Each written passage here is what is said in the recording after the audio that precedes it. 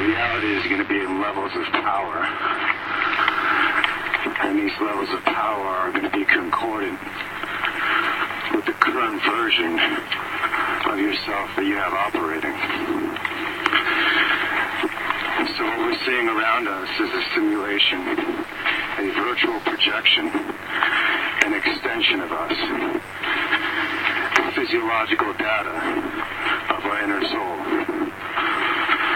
And we're supposed to get a clear idea of what is going on within us by immersing us in a world that surrounds us.